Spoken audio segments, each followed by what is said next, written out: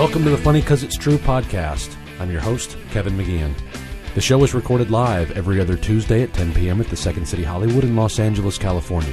Storytellers are either predetermined or chosen randomly on the night of the show to tell a true story based on different themes, and this podcast is a mixed bag of some of my favorites. The theme of this episode is random. 3 very different stories involving NASA, Bloody Feet, and Wrangler jeans. Pepper Berry saves Canada from nuclear disaster. Brandy Stillwell will stop at nothing for clean dishes, and I recount my first and only fist fight. But let's not dawdle. First up, Pepper Berry. At the age of 10, I saved the entire nation of Canada from nuclear disaster. I was a big science buff when I was a kid. It started with my relatives. I had an Uncle Harold who was a geologist. He worked for the oil company, looking for oil for them.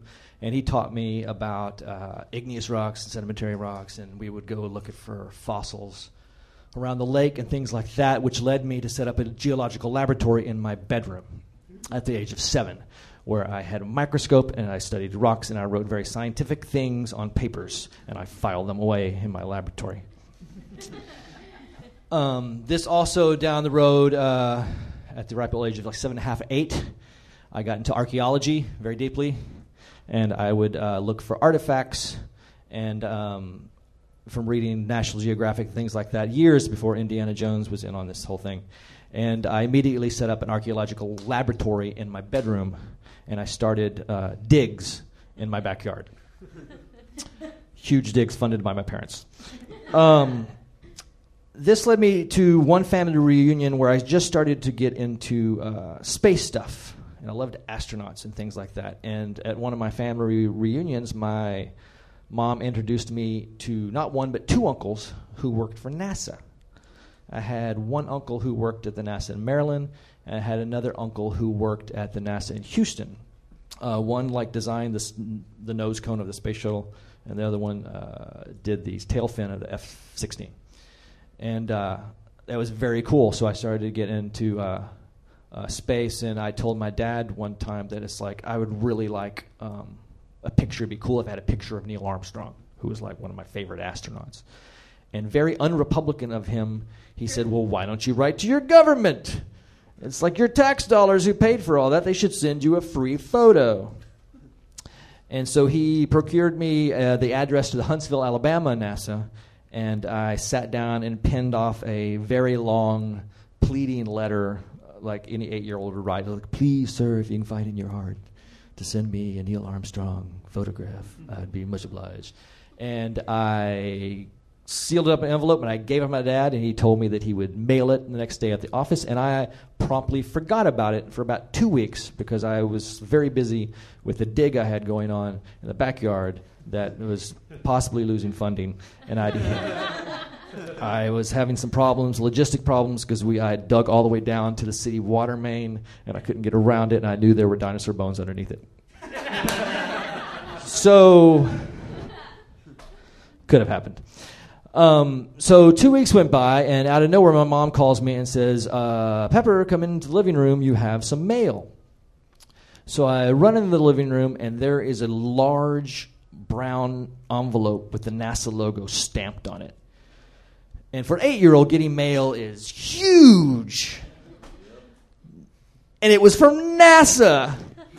So I grabbed it, and I ran in my room, and I ripped it open, and I reach in, and I pull out an 8x10 glossy photograph of Neil Armstrong for free. And then I reached in again, and I pulled out an 8x10 glossy photograph of the entire Apollo 11 crew with Buzz Aldrin and Michael Collins. And I reached in again, and I pulled out a stack of mission reports from Apollo 11 that told about everything they brought back and what they'd done and logistics and the schematics. And I reached in again, and there was a sticker from NASA. And I reached in again, and there was an actual official patch of Apollo 11 mission control that the astronauts wore on their jackets, and I had one. Wow. And on the back of one of the mission reports were the addresses to all 7 NASA facilities in the United States. And I wrote them all. it was like the North Pole. It's Christmas time. I was like sending out letters were flying out of my laboratory daily, and my dad would have stacks of letters waiting for him on his sink when he was getting ready for work in the morning. I would just be like, this is the next batch going out. And I had a list of things that I wanted. I was requesting photographs of Apollo 15. I wanted a photograph of David R. Scott, who was my favorite astronaut. And I wanted Viking Mars. How's the Viking Mars mission going? I needed to see that. And I needed maps of the moon. And I needed this thing. And I got it all. At the age of 8, no one got more mail at my house than me. I had packages arriving daily. I had schematics. I had mission reports from the Viking. I had Voyager mission reports. If you guys remember that scene from Apollo 13 where the scrubbers go out and they can't breathe right, so they come down there like, we got to make this fit into that using nothing but that. I had the plans to that. All laid out in the Apollo 13 mission thing. So at this point, I was reaching about the age of 9. I had reached a huge capacity of knowledge on space, which I thought warranted an astronaut position. I made out my resume. I included a little photo from my elementary school and shipped it off to NASA, which to this day I have yet to hear back from them. Although I do ask my mom every now and again, have you checked the mailbox? Just in case. It was about one of these times where I also tracked everything. I had maps of the United States on my wall that had the actual, the wave things of the satellites going by, and when I'd learn about positions of satellites, I'd put them on my maps. Which one day my dad brought in a news article of a Russian satellite that was decaying in orbit, and it was going to hit either the United States or Canada, for sure. And on top of that, it was a nuclear-fueled satellite. Those crazy Russians. And it was going to be a disaster. And so I immediately shut down my geology laboratory for a week while I worked on this problem. And so I started tracking. I actually had known about this satellite. An 8-year-old or a 9-year-old had known about this satellite, and I had it up on my board, and I started reading articles every day. They'd come in because it was actually a big deal at the time. And it actually turned out it was going to hit Canada. And so I started tracking it on my little board, and it went through the atmosphere. Debris went everywhere, hundreds of miles across Canada, and it crashed, and they lost it. So the Russians wanted it back. The United States wanted to see it. The Canadians just wanted it out, and they could not find it anywhere. So Pepper goes to work. I get down my maps and my protractor, because that's all I knew to do is when you see pirates when they just do that thing with the triangle and they just go like that. I did that quite a bit. Now, I don't know what NASA was working with. I'm sure they had a lot of technology. I had a map from AAA that my dad had got me. So I cornered it about from where they had told me where the debris had been found to where the trajectory of my little wave thing was, and I thought it was about in this vicinity, and there was a bunch of rivers right there. And I named them all, and I wrote a letter to NASA saying, I think it's possibly in one of these rivers. And since Canada is very cold, it's probably iced over. And it probably punched a hole in the ice. And it's down in the water, and that's why you guys can't find it. It could have even frozen over. And I sent off the letter, and I never heard from them again. Although a couple of weeks later, the Canadian team did find the satellite in about the vicinity I pointed out, in a river. Now, did NASA get my letter and send it on to the Canadian team, and this is what saved the entire country? We will never know. Did I probably save the entire nation of Canada? Yes, I probably saved them. Next up, Brandy Stillwell. Okay, I was in college, and I had these roommates, Beth and Tammy. And Beth and Tammy were very dirty girls. And so the kitchen was always so filthy and vile, and it never failed that there was always a dirty dish in the sink, and the cups were always, there was never any cups. And without fail, I would always clean. I would always do dishes. And one day I came home from class, and I remember I was wearing a misfortunate outfit. I was wearing black tights, some kind of jazz shoes, and a skirt. And I came home, and I was parched from walking down the Campanile. And I kicked my shoes off, walked into the kitchen, and again, it's just there's not a cup to be seen. And I'm like, no, I'm going to stay on the ground. I am not going to do the dishes this time. It's not going to happen. So I opened up the cabinets, and I stepped back, and I look up, and I see one lonely cup in the very, very far reaches. And I'm like, 5'7.5", but still kind of short.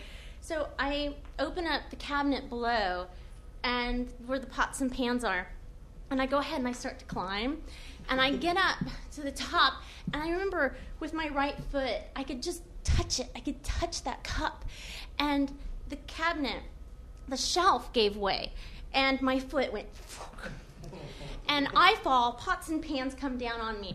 Now, I'm from a very athletic family. Like, my mom was in, like, the second wave of, like, a league of their own. And so she was, like, when we were kids, it was, like, she was coaching any other kid. They were like, oh, my God, are you okay? But if it was my sister and I, it's like, you get up, you beat the ball, you're fine. So I start walking around my apartment, and I'm limping, and I start pacing. And I start going up and down the hallway, and I end up in my room, and I'm pacing back and forth. And by, like, the third time in my room, I have, like, this white rug on my hardwood floors.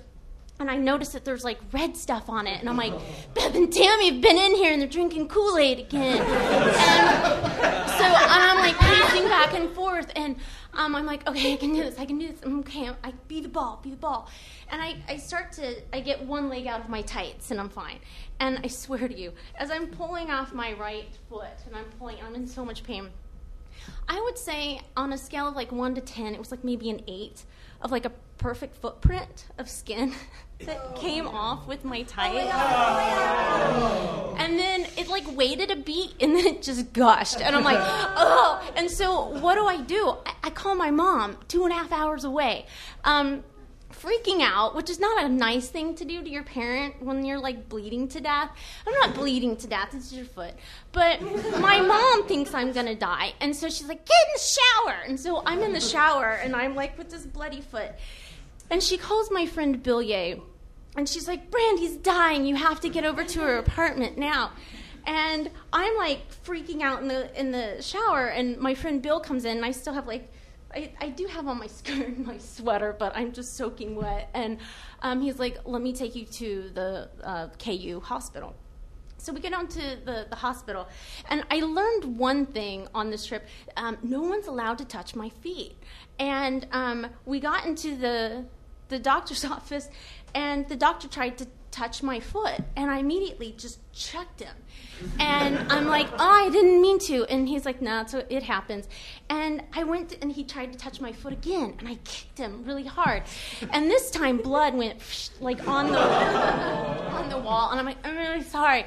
And they're like trying to shoot me up, but I'm like the Hulk, and I'm like, no, I can't. This pain, no. And so they literally flipped me over and made my friend Bill come sit on top of me while they like bandaged my foot up, because they're like, there's really nothing to stitch up. And they're like, that part of your foot, it'll heal.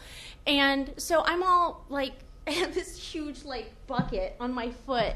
And we get home, and my friend drops me off because he had like an exam the next morning. I'm like, no, it's fine. And I ended up walking back in the kitchen, and the first thing I did the dishes. And which is also why I live alone to this day. So. And finally, me, Kevin McGeehan. In 1982, Wrangler Jeans unrolled their campaign where cowboys wore their jeans. The commercial went like this. A big cowboy walks into a bar. Underneath him is this song. Here comes Wrangler, and he's one tough customer, and he knows what he likes when he sees it. Bunch of girls in the back, Wrangler! My best friend in high school made the mistake of wearing Wrangler jeans one day to school, and as he walked off the bus, a group of us started singing, Here comes Wrangler, and he's... I've been in one fist fight in my life, and it was with Wrangler. Wrangler and I were best friends, and we got along really, really well. And about midway through junior year, his parents announced, we're moving to New Jersey. And Wrangler and I were devastated. Wrangler and I were on the tennis team together, and he was fantastic. He was the number 1 seed. He was the guy to beat in our county. I was number 6 on a 5-man team. Well, we had some great times together. We shared so many memories, and we thought, we don't want to give this up. What can we do to make sure that you don't have to leave? Live with me and my mother. Run it by your parents. I'll run it by my mom. We will get this working out. So I talked to my mom. Can Wrangler come live with us? No. Can Wrangler come live with us? No. Eventually, yes. And Wrangler's parents, they were totally cool with it because that's one less kid they got to deal with in the move. So Wrangler comes and lives with us, and he's there, and it is fantastic. I'm an only child. It was like having a brother. We'd stay up late. My mother would go to sleep, and we'd stay up late just watching television and talking about girls we liked in his bedroom, and it was fantastic. And then it started to go south because in his mind, his parents were gone. So he didn't have any sort of parental supervision. So he'd go out to whenever he wanted to come home. And he'd just do whatever. And he'd go over to these guys' house who went to another school, and they played tennis as well, and they had that in common. But whatever, I had to go to work. And he would come back and tell me brand new racial slurs that he had learned that night from them. And I started getting a little jealous. I'm not going to lie. Because he's my friend. He's my roommate in my house with me. And then I found out this tidbit. My mother alerted me to the fact that his parents never even talked to her about this. Didn't give any money, and didn't even make a phone call to say, hey, thanks for watching our 17-year-old son while we move out of state. And that kind of got me. That kind of annoyed me. And then Wrangler started really taking advantage of my mother. Just staying out, doing whatever he wanted. It didn't matter. He didn't really obey any of the rules of the house.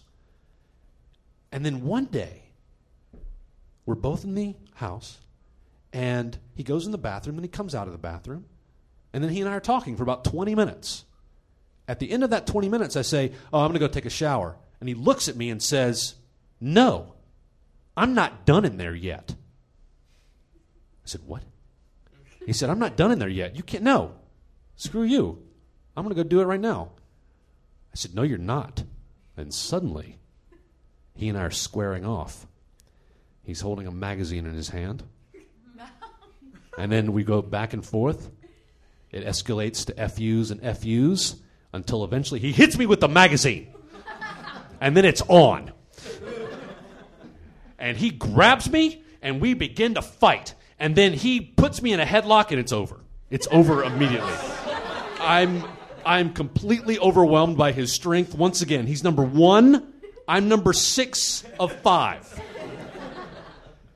So I don't know what to do. He's got me, and he's holding me, and he's really going. We're both really angry at this point. So I take the only tactic that I could think of off the top of my head. I played dead. I went completely limp. And when he let go, I kept the ruse going that I fell to the floor like I was dead. I kept my eyes closed. And he came over to me, and later he told me, I had no idea what to do. I didn't know I was going to tell your mom. Like, oh, I killed him over a bathroom dispute. But I felt him touch my shoulder ever so slightly, and that was my cue to jump up and flaccidly hit him in the arm. And then we laughed at just how stupid we both were. But I knew one thing, that day I beat Wrangler, no matter how tough of a customer he may have been. That's it. That's our show. Special thanks to our storytellers Pepper Berry and Brandy Stillwell. Also thanks to Josh Callahan, Mark Warzeka, the Second City Hollywood, and the Comedy Podcast Network for producing the show. You can like Funny 'Cause It's True on Facebook to find out upcoming show dates and themes. All the past episodes are available for free download on the Comedy Podcast Network and iTunes. While on iTunes, feel free to leave a rating or a comment about the show. The more comments help the show grow to a broader audience on iTunes, plus it appeases my staunch desire for approval and acceptance. If you would ever like to see the live show, Funny 'Cause It's True is every other Tuesday at 10 p.m. at the Second City Hollywood, located on historic and sex shop-laden Hollywood Boulevard. So come out, put your name in contention, and maybe you'll get chosen to tell a true story on stage, and from there, get chosen to be on the podcast. My name is Kevin McGeehan. Thanks for listening.